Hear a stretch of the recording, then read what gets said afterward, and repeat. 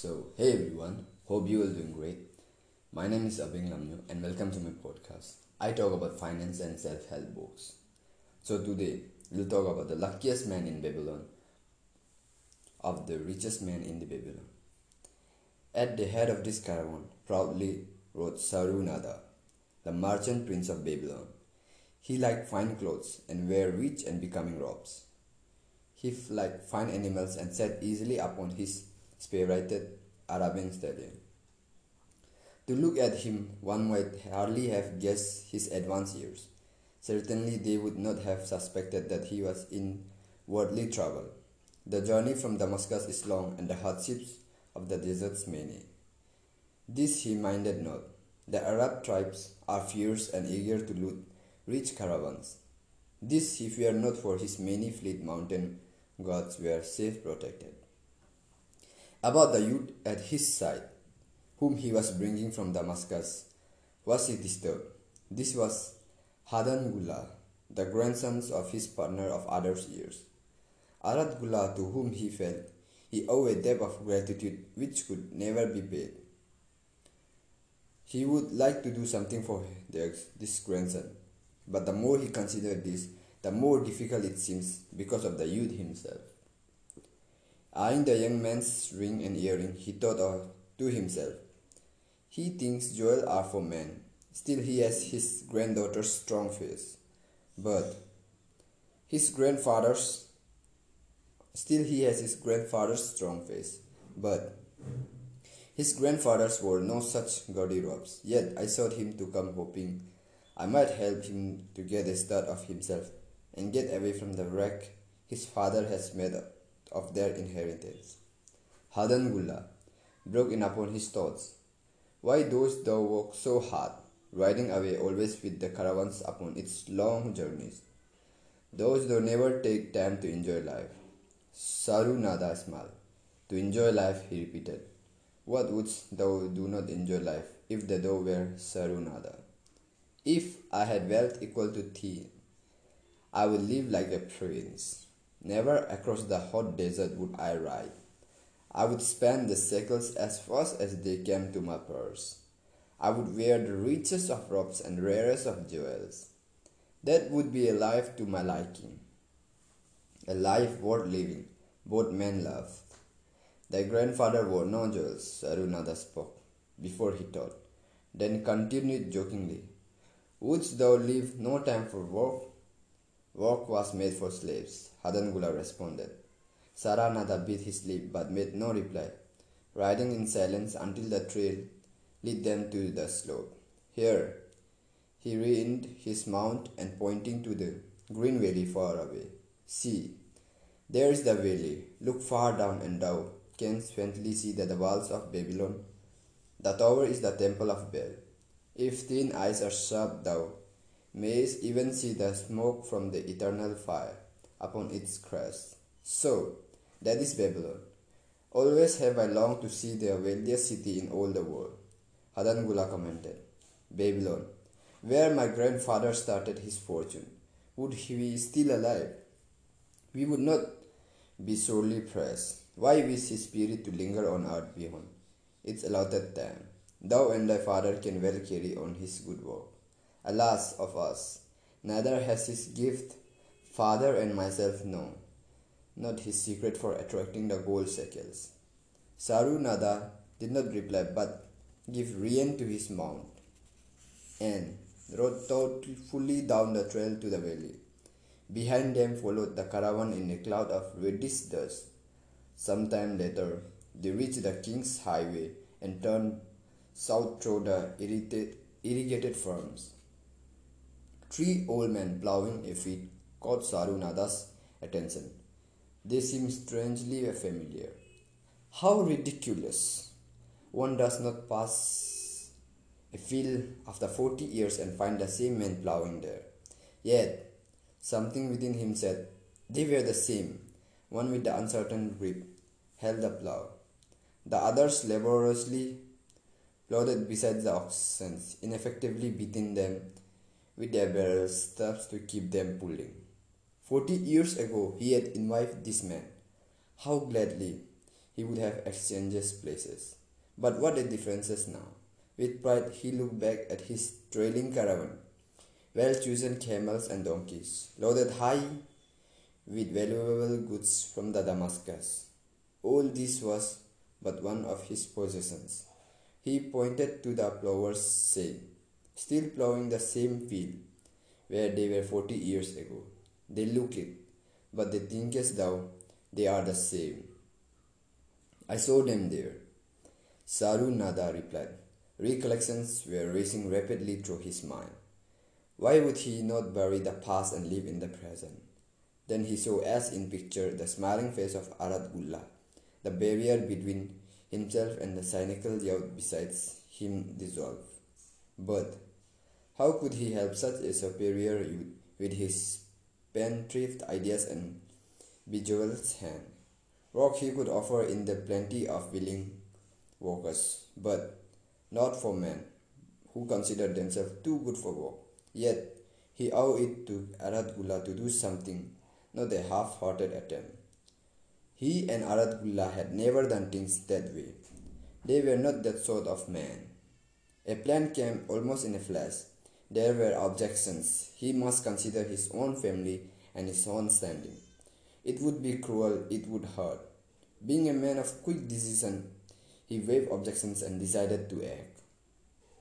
"Would thou be interested in hearing how the worthy grandfather and myself joined in the partnership, which proved so profitable?" he questioned. "Why not just tell me how thou madest the gold shekels? This is all I need to know," the young man parried. Saru Nada ignored the reply and continued. "We start with those men plowing. I was no older than thou. As the column of men in which I marched approached good gold Megiddo, the farmers scoffed at the slip-shod way in which they plow. Megiddo was chained next to me. "Look at the lazy fellows," he protested. "The plow holder makes no effort to plow dips, nor do the beaters keep the oxen in the furrow. How can they expect to raise a good crop with poor plowing?" "Didst thou say Megiddo was chained today?" Hadan Gullah asked in surprise. "Yes, with bronze collars about our necks and a length of heavy chain between us. Next to him was Zabado, the sheep thief. I have known him in Haram. At the end was a man we call Pirate, because he told us not in his name. We judged him as a sailor, as he had entwined serpents and tattooed upon his chest in sailor fashion. The column was made up thus to the man who walks in forwards. Thus, were chained as the slaves?" Hadan Gullah asked incredulously. "Did not thy grandfather tell thee I was once a slave?" "He often spoke of thee, but never hinted on this. He was a man thou couldst trust within innermost secrets. Thou too art a man I may trust. Am I not right?" Saru Nada looked him squarely in the eye. "Thou mayest reply upon my silence, but I am amazed. Tell me, how didst thou come to be slave?" Saru Nada shrugged his shoulders. "Any man may find himself a slave. It was gaming house and a barley beer that brought me disaster. I was the victim of my brother's indiscretions. In a brawl he killed his friend. I was bonded to the widow by my fatir, desperate to keep my brother from being prosecuted under the law. When my father could not raise the silver to free me, she in anger sold me to the slave dealer." "What a shame and injustice," Hadan Gullah protested. "But tell me, how didst thou regain freedom?" "We shall come to that, but not yet. Let us continue my tale. As we passed, the plover jeered at us. One did off his rake head and bowlow, calling out, 'Welcome to Babylon, guest of the kings.' He waits for day on the city walls where the banquet is spread. Mud, bricks, and onion soups, with all they love uproariously. Pirate flew into a rake and cursed them roundly. 'What do these men mean by king awaiting us on the walls?' I asked them. 'To the city walls ye march to cry bricks until the back breaks. Maybe they beat thee to death before it breaks.' 'They wouldn't beat me. I'll kill him.' Then Megiddo spoke up. 'It doesn't make sense to me to talk of masters beating willing, hard-working slaves to death. Masters like good slaves and treat them well. Who want to work hard? Commented Zabado. Those plovers are wise fellows. They are not breaking their backs, just letting on as if they be. Thou cannot get ahead by shirking. Megiddo protested. If thou plow a hectare, that's a good day's work, and any master knows it. But when thou plow only a half, that's shrieking. I don't shriek. I like to work, and I like to do good work. For work is the best friend I have ever known. It has brought me all the good things I have had. My farms, cows, and crops, everything. Yeah, and where are these things now? Scoffed Zabado. I figure it play better to be smart and get by without working you. What's Zabado? If we are to sold to the walls, he'll be crying the water back or some easy jobs when thou who like to work will be breaking their back carrying bricks. He laughed his silly laugh. Terror gripped him. Terror gripped me that night. I would not sleep. I crowded close to the god's rock, and when the others slept, I attracted the attention of Goroso, who was doing the first god watch. He was one of those brigand Arabs, the sort of rogue, who if he robbed they of their purse would think he must also cut their throat. Tell me, Goroso, I whispered, when we get to Babylon, will we be sold to the walls? Why want to know? He questioned cautiously. Ken do not understand, I pleaded. I am young. I want to live. I don't want to be walked on, beaten to death on the walls. Is there any chance for me to get a good master? He whispered back. I'll tell something. Thou good fellow. Give Godoso no trouble. Most times we go first to slave market. Listen now. When buyers come, tell him you good worker, like to work hard for good master. Make him want to buy. You not make him buy next day you carry brick. Mighty hard work. After he walked away, I lay in the farm sand, looking up at the stars and thinking about work. What Megiddo had said about it being his best friend made me wonder if it would be my best friend. Certainly it would be if it helped me out of this.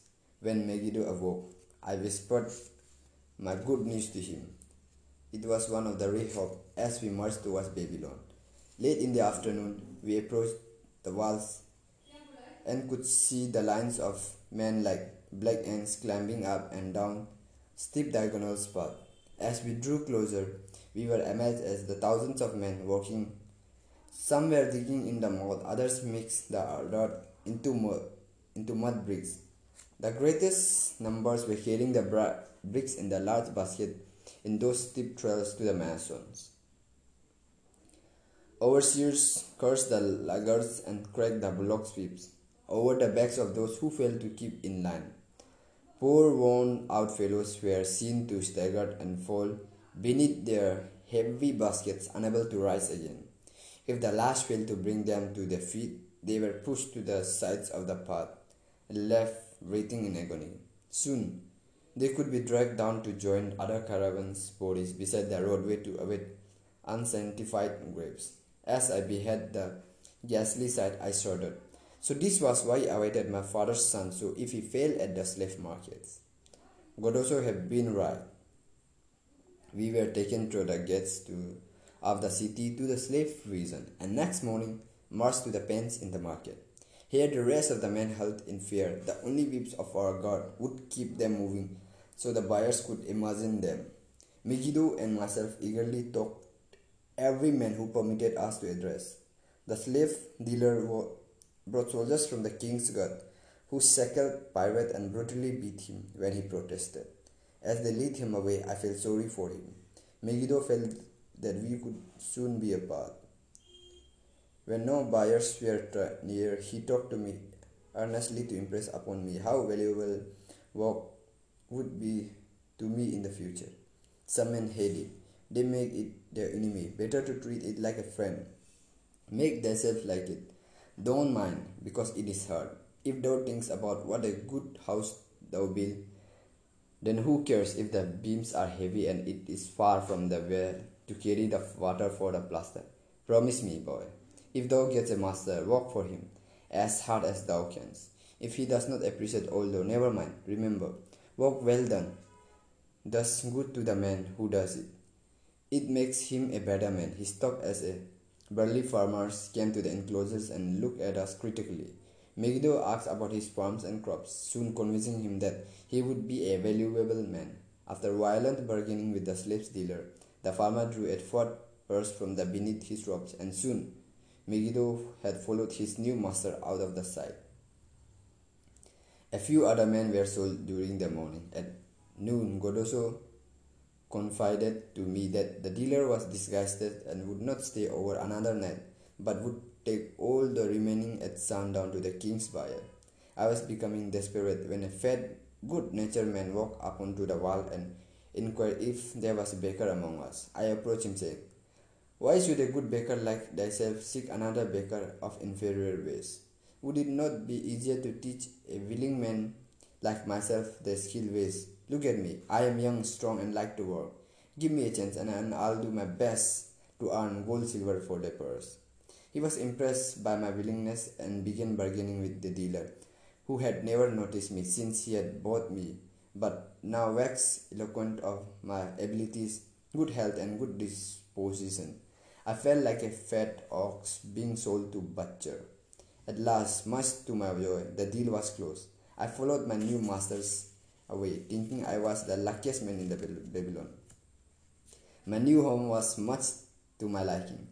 Nana Knight, my master, taught me how to grind the barley in the stone bowl that stood in the courtyard, how to build a fire in the oven, and then how to grind very fine the season's flour for the honey cakes. I had a couch in the shed where his grain was stored. The old slave's housekeeper, Swasti, fed me well and was pleased at the way I helped her with the heavy task. Here was the chance I had longed for, me to myself valuable to my masters, and I hoped to find a way to earn my freedom. I asked Nana Knight to show me how to knead the bread and bake this. This he did, much pleased at my willingness. Later, when I could do this well, I asked him to show me how to make the honey cakes, and as soon as I was doing all the baking, my master was glad to be idle. But Swasti shook her head in disapproval. "No work to do is bad for any man," she declared. I felt it was time for me to think of a way by which I might start to earn coins to buy my freedom. As the baking was finished at noon, I thought Nana Knight would approve if I found profitable employment for the afternoons and might share my earnings with him. Then the thought came to me, why not bake more of the honey cakes and peddle them to hungry men upon the streets of the city? I presented my plans to Nana Knight this way. If I can use my afternoon after the baking is finished to earn for day coins, would it be only fair for they to share my earnings with me, that I might have money of my own to spend for those things which every man desires and needs? Fair enough, he admitted. When I told him of my plan to peddle our honey cakes, he was well pleased. "Here is what we will do," he suggested. "Thou sellest them at 2 for a penny, then half of the pennies will be mine, to pay for the flour and the honey and the wood baked to them. Of the rest I shall take half, and thou shalt keep half." I was much pleased by this generous offer, that I might keep for myself 1/4 of my sales.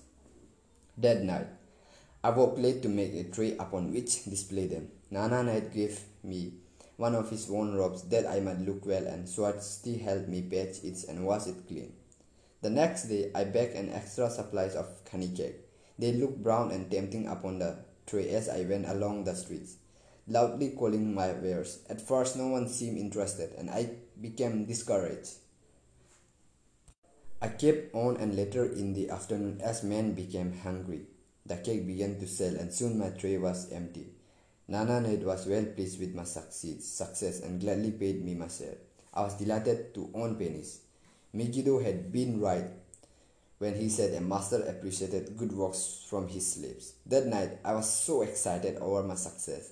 I could hardly sleep and tried to figure how much I could earn in a year and how many years would be required to buy me freedom.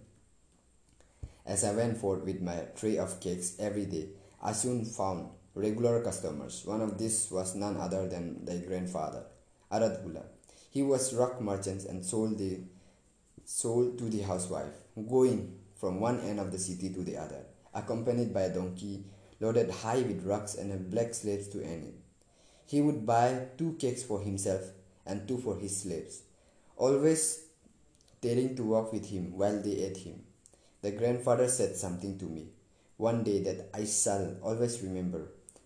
I like thy cakes, boy, but they better still I like the final enterprise with which thou offers them.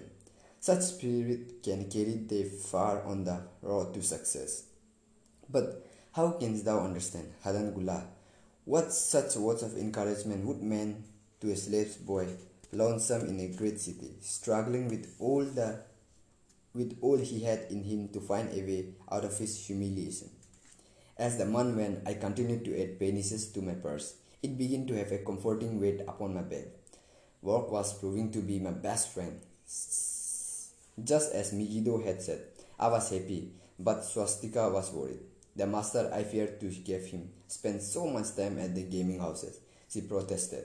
I was overjoyed one day to meet my friend Megiddo upon the streets. He was leading 3 donkeys loaded with vegetables to the market.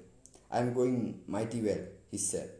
My master would appreciate my good work for now. I am a foreman. See, he does trust the marketing to me, and also he is sending for my family. Work is helping me to recover from my great trouble.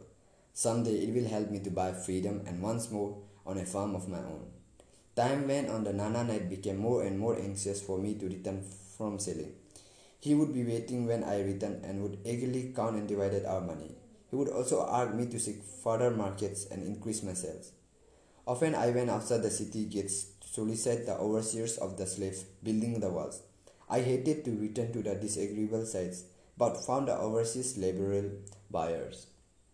One day I was surprised to see Zabado waiting in line to fill his basket with bricks. He was gaunt and bent, and his back was covered with welts and sores from the whips of the overseas. I was sorry for him and handed him a cake which he cursed into his mouth like a hungry animal. Seeing the greedy look in his eyes, I ran before he could grab my tray. Why dost thou work so hard? Aratgula said to me one day. Almost the same question thou makes for me today. Dost thou remember? I told him what Megiddo had said about work and how it was proving to be my best friend. I showed him with the pride my wallet of pennies and explained how I was saving them to buy my freedom. When thou art free, with what wilt thou do? He inquired. Then I answered, I intend to become a merchant. At that he confided in me something I had never suspected. Thou knowest not that I am also a slave. I am in the partnership with my master. Stop, demanded Hadangula. I'll not listen to lies, defaming my grandfather. He was no slave. His eyes blazed in anger. Sarunada remained calm. I honored him for rising above his misfortune and becoming a leading citizens of Damascus. Art thou man enough to face true facts, or dost thou prefer to live under false illusions? Hadangula straightened in his saddles. In a voice suppressed with deep emotions he replied, my grandfather was beloved by all. Countless were his good deeds. When the famines came, did not his gold buy grain in empty, and did not his caravan bring it to Damascus and distribute it to the people, so none could starve? Now those says he was but a despised slave in Babylon. Had he remained a slave in Babylon, then he might well have been despised. But when without his own efforts he became a great man in Damascus, the goods did condoned his misfortunes and honored him with their respect. Sarunada replied. After telling me that he was a slave, Sarunada continued. He explained how anxious he had been to earn his freedom. Now that he had been enough money to buy this, he was much disturbed as to what he should do. He was no longer making good sales and feared to leave the supporter of his master. I protested his indecisions. Cling no longer to thy master. Get once again the feeling of being a free man. Act like a free man and succeed like one. Decided what thou desire to accomplish. And then work will add to their achieve. He went all this way, saying he was glad I had shamed him for his cowardice. One day I went outside the gate again, and I was surprised to find a great crowd gathering there. When I asked a man for an explanation, he replied, Hast thou not heard an escaped slave who murdered one of the king's guard, has been brought to justice, and will this day he flogged to death for his crime. Even the king himself is to be there. So dense was the crowd about the flogging post.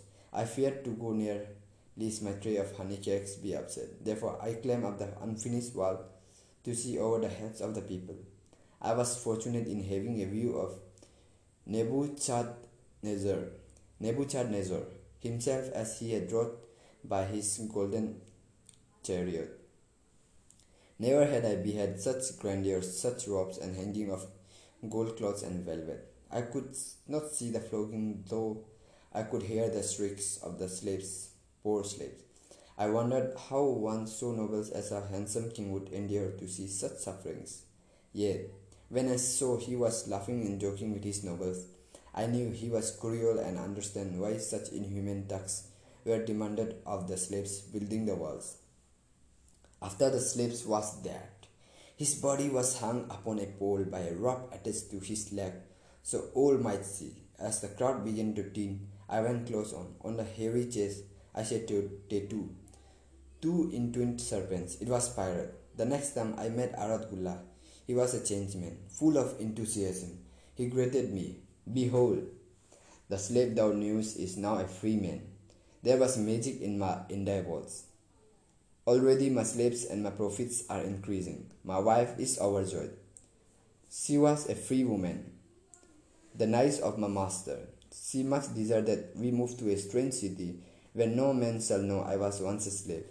Thus our children shall be above reproach their father's misfortune. Work has become my best helper. It has enabled me to recapture my confidence and my skill to sell. I was overjoyed that I had been able, even in a small way, to repay him for the encouragement he had given me. One evening, Swasti came to me in deep distress.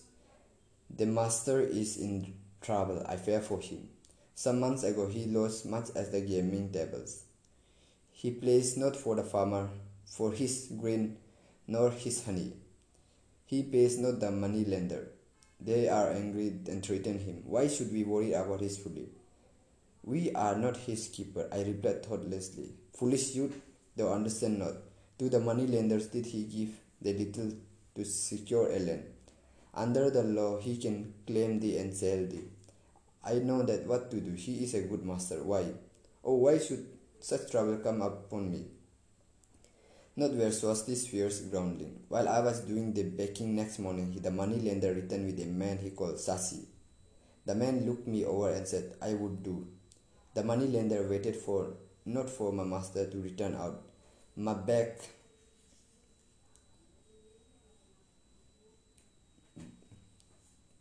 returned, but told Swasti to tell him that he had taken me. With only the rope on my back and the purse of pennies hanging safely from my belt, I was hurried away from the unfinished packing. I was well away from the dearest hope as the hurricane snatches the tree from the forest, and casts it into the surging sea. Again a gaming house and barely beer had caused me disasters. Sasi was a blunt, gruff man. As he led me across the city, I told him of the good work I had been doing for Nana Night and said I hoped to do good work for him. He replied, offered no encouragement. I like not this work, my master liked it not. The king has told him to send me a bill section of the Grand Canal. Masters tell Sasi to buy more slaves. Work hard and finish quick. Bah!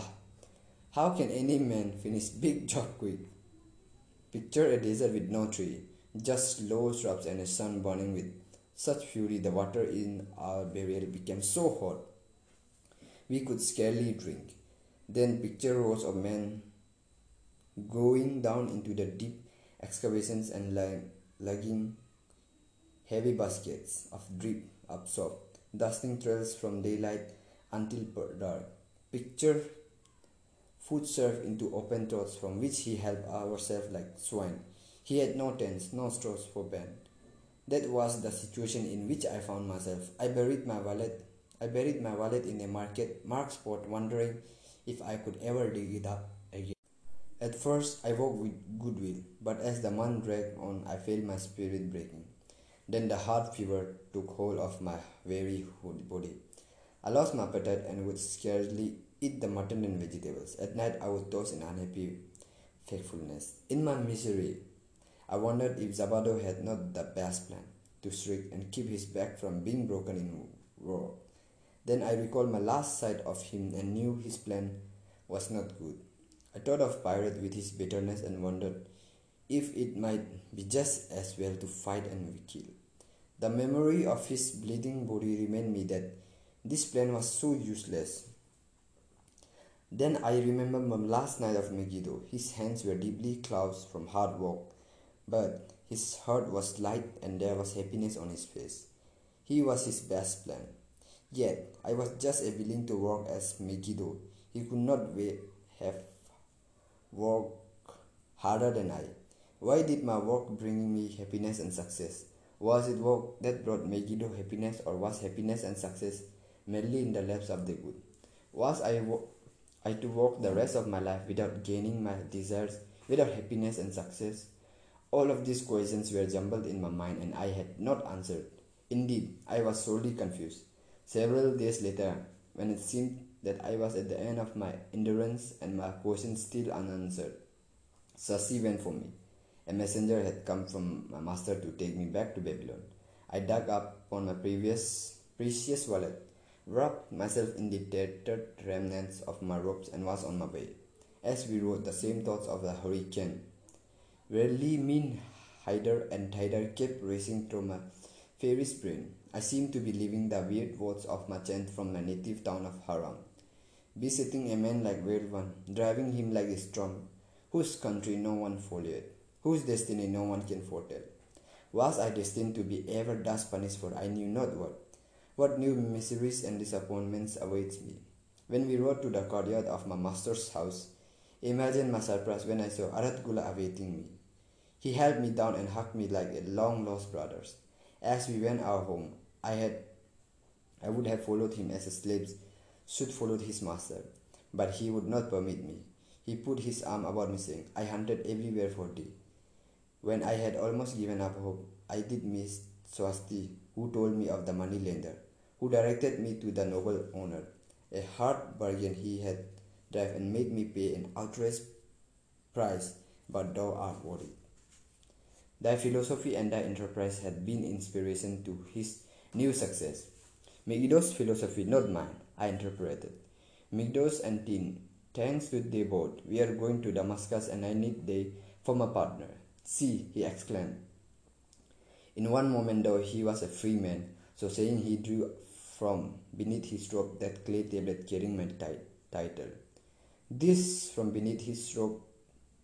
This he raised above his head and hurled it to break in 100 pieces upon the cobblestones.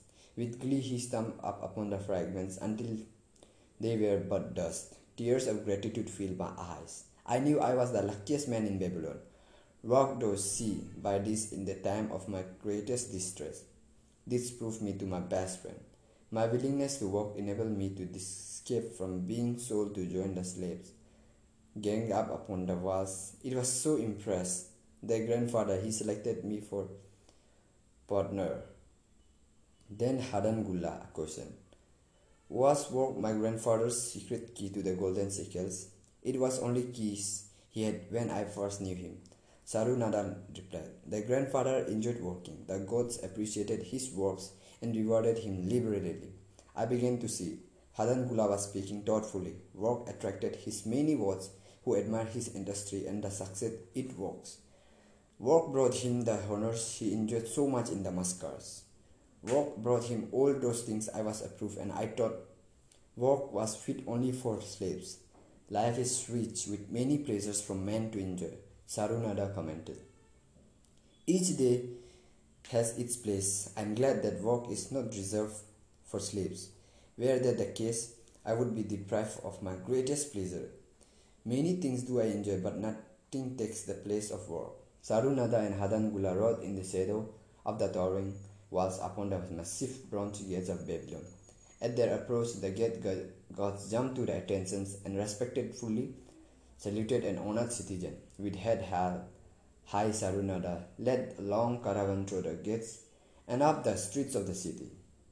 I had always hoped to be a man like my grandfather, Hadan Gula confided to him. Never before did I realize just what kind of man he was. This thou hast shown me. Now that I understand, I do admire him with all more and feel more determined to be like him. I fear I can never repay thee for giving me a true key to his succeed. From this day forth, I shall use his keys. I shall start humbly as he started, which benefits my true stations far better than jewels and fine robes. So saying, Hadan Gula pulled the jewels bubbles from his ears and the rings from his finger. He reining his horse. He dropped back and rode with deep respect behind the leader of caravan. So guys, this is the end of the richest man in Babylon, and I hope you liked it very much. Thank you.